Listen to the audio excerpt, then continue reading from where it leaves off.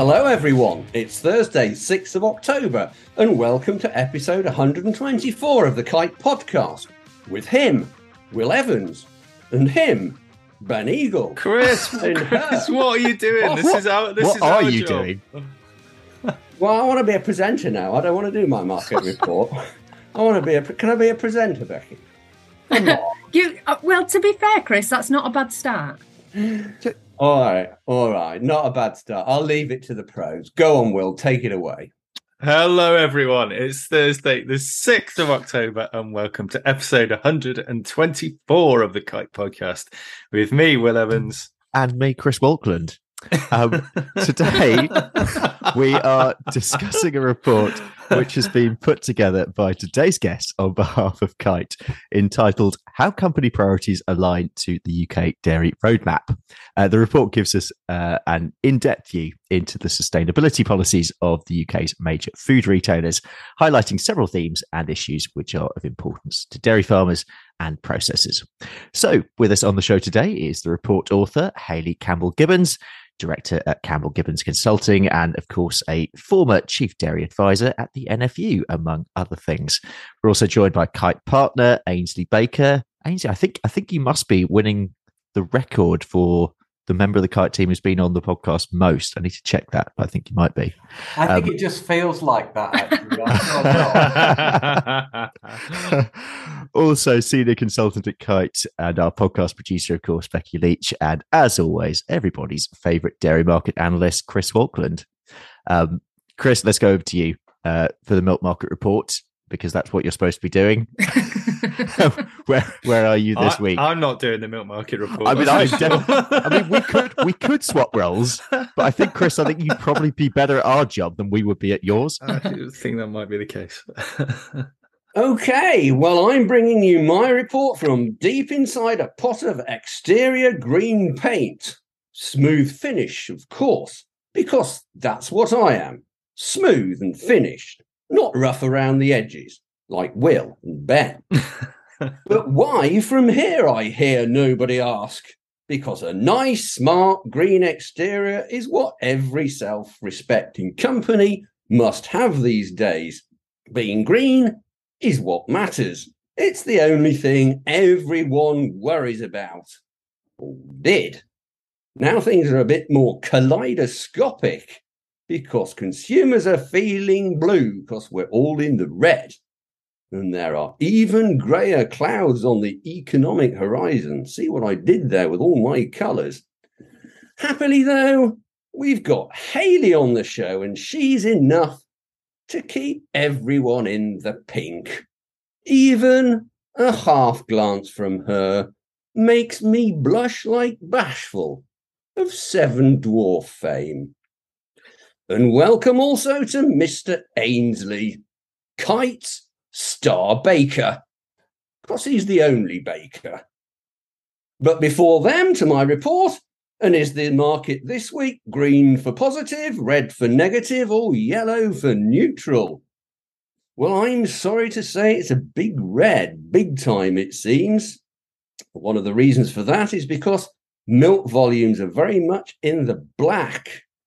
Ireland and Poland are definitely up on last year, and France and Germany are both posting increases for the first time. So that's going to add to the bearishness. I've also heard that cow slaughter numbers are lower, but I've not seen the data.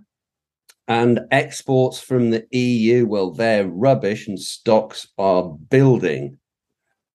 The GDT auction this week, that'll add to the bearishness. Its run of two positive events couldn't convert into a hat trick, with the first event for the month down a very pooey looking 3.5% and taking the average price down below $4,000.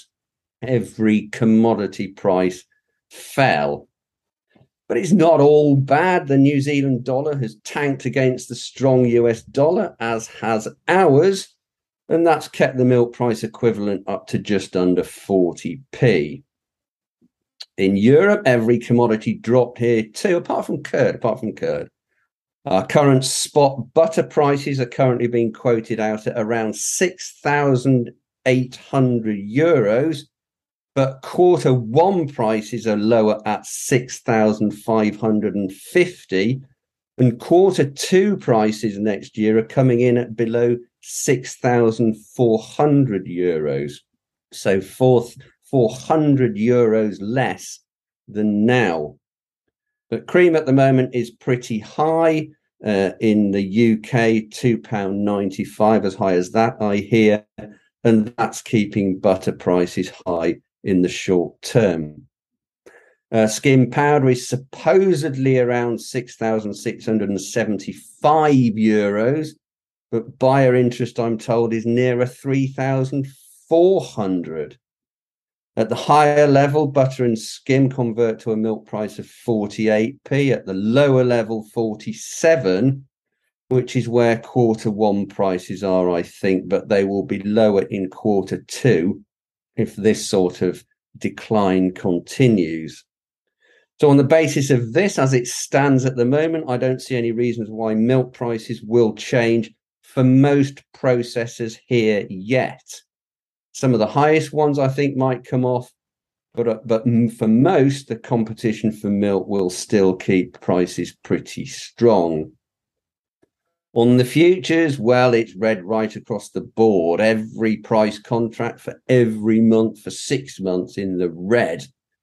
EU down €60, so I guess it could be worse, but quarter one prices are now averaging €6,650.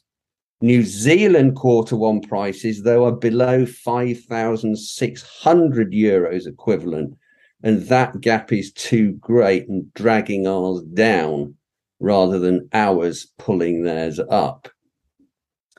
On an AMP Farmgate basis, again, we're converting butter and skim into about 47p, with quarter one at 46. Edam, Gouda and mozzarella have also slipped, but not much yet. But a lot of weekly not muches can add up to quite a lot. That said, some traders are thinking the market floor may have been found, so let's hope that's right. Curd remains exceptionally strong, though, and that will support our mild prices here. Spot milk is similar to what it was, about 56p. But there are reports of a lot more milk being around. So there you are, another market report over for the week. And now to the main event. Hayley, welcome to the show. Can you give us an intro to this corporate environment sustainability review, please? That's enough from you now, Auckland. Bye. Thank you, Dopey. I mean, Bashful. Hayley. I've been thinking about that for Yes, I was thinking about the introduction actually, and thinking, everybody's favourite market commentator. I always preferred Ian Potter myself. So. Devastating. He's blown a belt. Oh, dear me. There's not much gets him, but that one does. Right, I resign. Hayley, welcome back to the show. Can you give us an intro into this corporate environmental sustainability review and its background, and tell us why it's been put together in the first place, please? Kite asked me to review all of the upstream supply chain sustainability targets to see how they mapped against what dairy farmers and processors were doing. It actually developed into a much deeper piece of work because it became clear very quickly that this wasn't going to be as simple as summarising what the supermarkets and others were doing, because they had some very different approaches and targets. So it's been really useful to understand this whole landscape in order to compare it and also to explain it better to dairy farmers and processors for them to understand what it's going to mean for them. Okay. Now, you were an author and founding member of the original UK Dairy Roadmap report back in 2010. How have you found it revisiting the commitments and progress made on environmental performance of businesses that supply into and purchase from British Dairy? it's been a really rewarding experience to revisit and to look at how far the supply chain has come. But I'll be honest, when I first started working on the milk roadmap, it was about a 3-4 year project. So when we finally finished it in 2010, I was quite, glad to be rid of it, frankly, and thought I'd never get involved with it again. I think most members of the committee did too. And that's because, back then, the idea of bringing retailers, processors, dairy farmers, government round the table to talk about environment was like pulling teeth. The dedicated supply chains were embryonic at best and non-existent for some retailers. Dairy farmers were not inclined to do more and get nothing in return. Government had a very, strange idea about how to reduce dairy farming's environmental impact. So the whole thing felt like a real slog.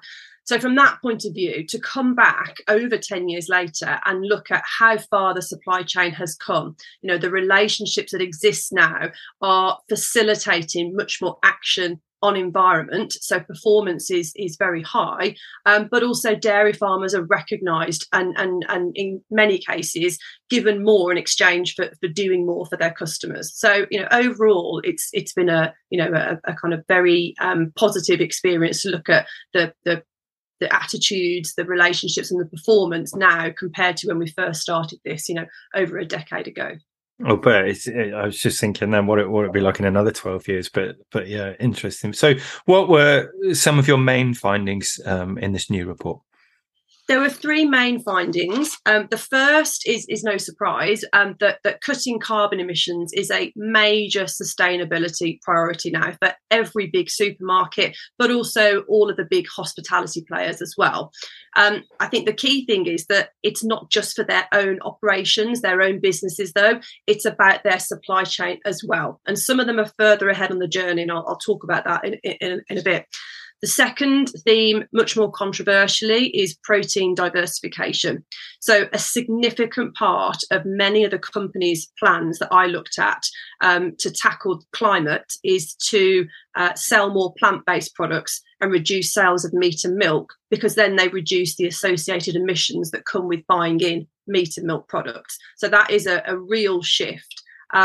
And thirdly, the thing that I've mentioned is that there are huge inconsistencies in the targets that have been set by some of these big players, and also in the approach they're taking to tackling carbon within their supply chains as well. That's brilliant. We'll drill down into all those in turn, I'm sure. Ainsley, can we bring you in? And I suppose really this is with your hat of someone who works day to day with dairy and beef processors and retailers. What's your view on how important an issue this really is for them, and perhaps reflecting on what Hayley was saying a few minutes ago of the change over time as well? Yeah, thanks, Ben. It has really moved forward at pace over the last 12 years. Now, clearly, retailers are focused on the concerns of their customers at the moment, which overwhelmingly is the cost of living and food price inflation. But that doesn't mean that reducing Scope 3 greenhouse gas emissions and improving biodiversity or animal welfare or business efficiency has gone away. So commitments have been made by all of those major retailers and processors, and they will want to work with their suppliers so that they can achieve them. Hayley, what extent are companies focusing on a strategy that shifts towards more plant-based alternatives to dairy? Let's talk about that, because clearly, like you've just said, it's a key part of one of your findings. Several companies are committed to switching up to 50% of their sourcing away from animal to plant-based proteins. And it is a wow point, because for me, this represents the most unconcealed, conscious shift away from meat and milk that the industry has ever seen. And this is definitely going to have consequences for the British dairy and beef sector as well. Let me give you some examples. There's more in the report, but if you take Compass, so Compass is one of the biggest food service sector companies dealing globally, but certainly in the UK. They've committed to a 40% switch from animal to plant-based proteins by 2030. That's 7 years away. Unilever, 20% of their ice cream products are going to be made with non-dairy alternatives by 2030. They also want to achieve €1 billion of sales of meat and dairy alternatives by 2027. So that's just 5 years' time. If we look a little bit closer to home, Co-op, they're increasing their plant-based range, but they're also going to price match any plant-based alternatives to the same price as the meat and dairy version to drive consumers, it is in their words, to drive consumers towards lower carbon products. So what retailers are doing now is actively trying to influence consumer choices and not penalise consumers for having a plant-based option. In their view, it shouldn't cost more to go plant-based than it should to go dairy or beef. And then if you look at M&S, they've also got a target to double sales of plant-based proteins in order to achieve its net zero target. So there's some really fundamental shifts here from the retailers that until you drill down into their sustainability plans, some of this is not necessarily clear, I would say, in their general communications. One key thing here as well, when we've spoken on this subject quite a bit on the podcast before, especially sort of thinking back to episode with Jane Buxton and since as well. But where's the root of this coming from? I suppose, and I'm asking this question to both of you, what's the root cause here? What are the influences? Where's the pressure coming from, especially to buying teams? Ainsley, can I go to you on that first? Yeah, sure. It's a really interesting point, and Hayley's sort of there is pressure, I think, within certain sectors of the supply chain and some of the buying teams. But just to sort of put this in, to look at it from a slightly different direction, we can't get away from the fact that 96% of UK adults consume dairy products. Over 90% consume meat. And it's really easy for us as individuals and for the public and for those buying teams and retailers and processors to get drawn to the extremes of arguments. And we've seen that in politics as well. But the reality is it's not where most consumers are. And retailers and processors, they exist to sell to consumers what consumers want to eat and to respond to what's important to their buyers, to their consumers. So, the point we can't get away from here is that most people care about the environment, but they also want to eat healthy and high quality and good value meat and dairy products. So now it's really important. I think any buying team that misses this really isn't going to be very successful. They're going to lose their business to other organisations that just understand their customers better. Now, that doesn't mean that they shouldn't offer plant-based choices. But if you look into most families' fridges, there'll be a variety of products in there, and that's fine. But you ignore the vast majority of your customers at your peril. And I think that most of the buyers get this. I've had the conversation with the Co-op about this and their suppliers. We work with them too. And with the Co-op, they have brought in plant-based products, but they're also still focused on selling their dairy and meat products as well. And they see the value of that. And they're working really hard with their suppliers on helping them to reduce the environmental footprint of those. So, every plant-based product has an environmental footprint, dairy and meat-based products too. But, the teams are working really hard to get them down. I'd completely agree. I'm going to come in here. Hayley, these targets were set before the inflationary rout, and they were set because it was pretty clear at that time that these organisations would make more money selling plant-based than they would meat and dairy. But since then, you look at what's happened with consumers. They are rejecting the fake meats. The share prices of the fake meat companies are crashing, and Oatly has admitted it is not converting consumers at the same rate that it thought it was going to do. And a lot of its plans are on hold. And I'm sure at this point, dairy farmers the country over will be weeping at that very thought of Oatly's woes. But what the companies thought would happen and have set targets for at the moment isn't happening, and this inflationary rout will delay it by 5 years, perhaps.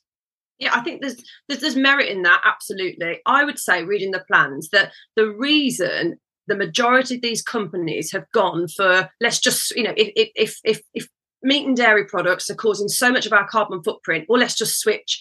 Because they've now realised that up to 98% of their Scope 3 emissions, their overall emissions, come from Scope 3. And the majority of those come from agricultural products. So they're under mandate from the government to reach net zero. And they know that you cannot reduce emissions beyond a certain point. So one way to reduce them is to remove them altogether. So I think that climate is and pressure to reach net zero is the main driver behind retailers now actively looking to influence consumer behaviour as opposed to simply offering a plant-based alternative.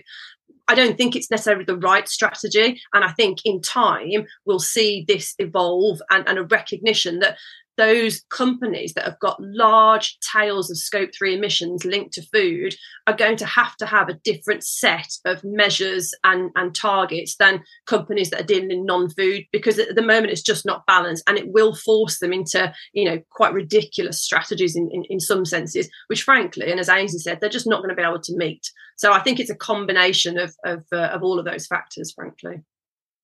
Hilly, can I ask you a question? How holistic do you think retailers have been when they've sort of looked at this issue? Because there's a whole raft of emissions that come from, food waste and carcass balance and seasonal eating. And, there's some fairly big issues that the industry has been grappling with for quite a long time to in terms of meeting customer demand, which is what Ainsley was talking about, versus, whole carcass balance and that sort of thing in the meat sector. Have they sort of stood back and looked and said, well, actually there's some what I would call lower hanging fruits. It's not as big a silver bullet, but it's certainly a lower hanging fruit that would solve multiple issues first? Or is it just, because they're quite tight timescales and targets that you've talked about, is it just a case of, if we're going to make big changes, we need to make, big decisions and make them fast? Yeah, Becky, I think most of the targets are quite rudimentary, and I'll explain in a minute about where some retailers have got room for improvement. Quite often, there's very little detail behind a headline target. We're going to reduce, emissions from our milk supply chain by 50% by this year, but there's nothing to back it up as to how they're going to do it. And I think a lot of them are actually thinking, right, how do we achieve this now? So I don't think the kind of sophisticated level of detail around looking at carcass balance and a kind of holistic approach to their supply chains has yet taken place for the majority. But yet, if you look at their sustainability plans, carbon is only one element of it. They're all over food waste, plastic reduction and removal. There's been some huge strides made and really impressive. Overall, I think retailers and big businesses are doing a tremendous job on sustainability. There's been such a shift in momentum, and so you've got to praise them for that. I think the carbon area, though, is one that is still in the quite difficult to tackle box, and I think over the coming years you'll see a lot more progress and thought gone in. But yes, they're all at different stages of the journey, and doing it. Some are doing it better than others. Can I ask you a question that might be a bit? I don't know whether it's a stupid question or whether it's a bit obvious, but I'm only a simple farmer. But how much will with the plant-based stuff, and if the targets are for that to happen quite quickly, will things like the weakness of the pound have a big impact on that? Because in terms of imports, because a lot of the ingredients for plant-based stuff comes from obviously overseas, will that affect that, or does it not really? Does that not really matter? I mean, that's a great question, actually. I'm not sure that I can answer that fully, in the sense that they have to have these products on the shelves, and how they price them, it's going to have to reflect what they're paying for them. But the availability of them, and I think questions about the content of some of the products, it's definitely that area of the market is coming under a lot more scrutiny.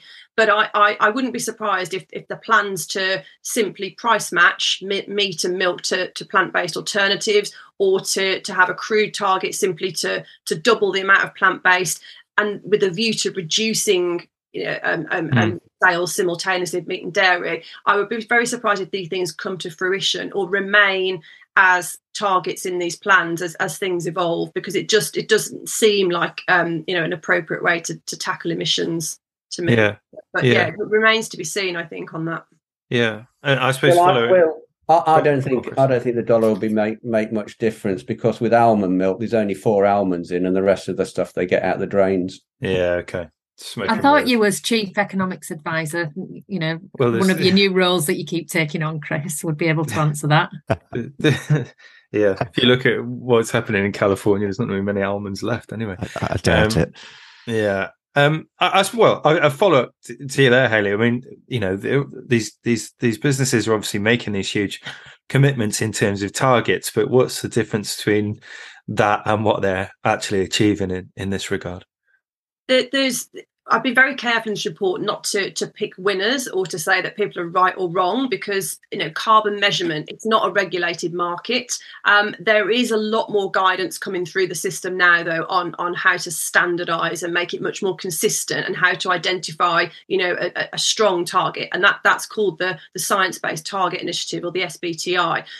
So if you take that as the standard by which you can compare everybody against, you know, I've definitely identified some retailers and businesses that are doing it well, and some where there's room for improvement. And I'll just touch on a couple of examples, but again, everyone's covered in the report. So for me, you know, the Co-op gets the gold star of all the retailers, because it has the clearest plan and target for achieving net zero. So it's going to be net zero by 2040 across all scopes of its business, and it's got targets and measures in place for how it's going to tackle it for its own operations, its own stores, its logistics, and its agricultural products and everything else. And it was the clearest laid out. There was no confusion, no inconsistency, no inaccuracy about what net zero is and what carbon neutral is. So I think the Co-op have nailed this. Marks and Spencer's is another example of a good plan, very transparent. It's committed also to net zero by 2040 from across the entire business and supply chain. What I didn't like about the M&S plan is that it also includes an earlier net zero target of 2035 for its own business, scope 1 and 2.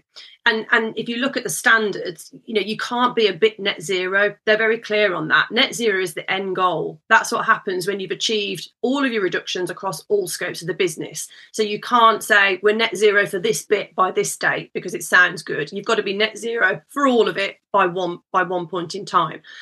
Again, but in fairness to M&S, it doesn't lead with that target. It's just in the plan. And I wouldn't be surprised if they amend that in time. All the retailers are on a bit of a learning curve with this. So I think you've got to be fair to them to some degree. M&S have also said they're going to publish a more detailed roadmap about how it's going to tackle Scope 3 in particular later on this year. So that'll be good to look out for and to get into. Where I think there's room for improvement, Asda's partially there. You know, it's got the right vision for being a kind of carbon, it says, what does it call itself? An end-to-end carbon-free business. So language is a little bit off, perhaps. But it's got much more work to do on data, delivery, measurement, target setting. It says it's not going to set any targets for Scope 3 till 2025, which is quite different to some of the other big players. However, I think on all of this, it's better to take your time and get it right than to rush in. And that's definitely the guidance that's coming out of the SBTI as well.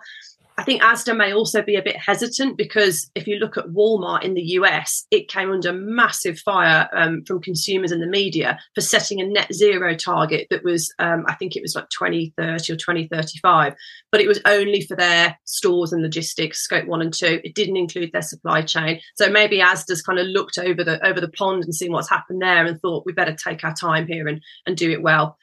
What surprised me when I got into this, though, where I think there's biggest room for improvement is Tesco, Sainsbury's, Morrison's and Waitrose. They all lead their climate strategies with a headline net zero target of 2035. But when you get into it, it only applies to scope 1 and 2, not to scope 3, where the majority of their emissions sit. So, that's a classic case of, greenwashing, as Chris has alluded to earlier, headline PR generating targets with actually little substance. If you look at these plans, from what I can read, their net zero goal is actually 2050. which sounds a lot less impressive than 2035. In fairness to Morrisons and Waitrose, they have said that they're going back to work with the SBTI on getting their targets right. So, I think it is a case of retailers have rushed in, and you've got comms departments, buying departments, sustainability departments, not necessarily all aligning together on this. So, I think we need to keep on top of this, revisit the plans every year, and just see at how the retailers are progressing, because they are all at very different stages. Boys. Sorry. There was a slight moment of the SBTI. That was fantastic, Hayley, by the way. It would just be, It was just me slightly distracted. me being a terrible child in the chat. Sorry. Science-based target initiative. Is that what SBTI was? Yeah, without going into too much detail of what we've all been talking about on the side here, listeners, but we've been asking, what is SBTI? And it is Science-Based Target Initiative. I've lost my train of thought now. Ainsley, Hayley was singing the Co-op's praises there quite a bit, and you've obviously worked with them a lot. Why are they doing that so well, and what's different about their approach, perhaps? I think the Co-op have got a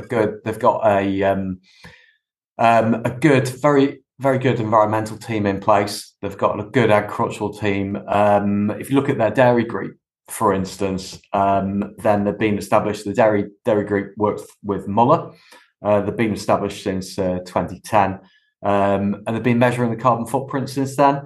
And it's very much working with their dairy suppliers. It's a two-way street. They listen to their farmers.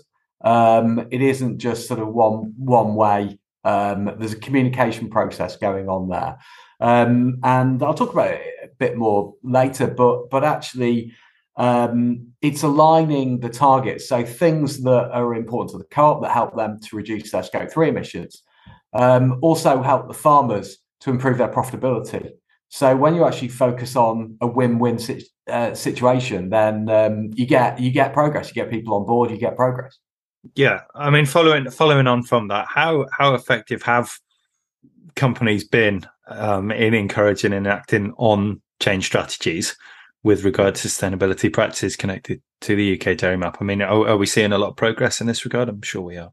I think so, Will. I think most companies now have carbon footprint recording and change management programs. Most of them, certainly most of the majors, if not all the majors, have those in place.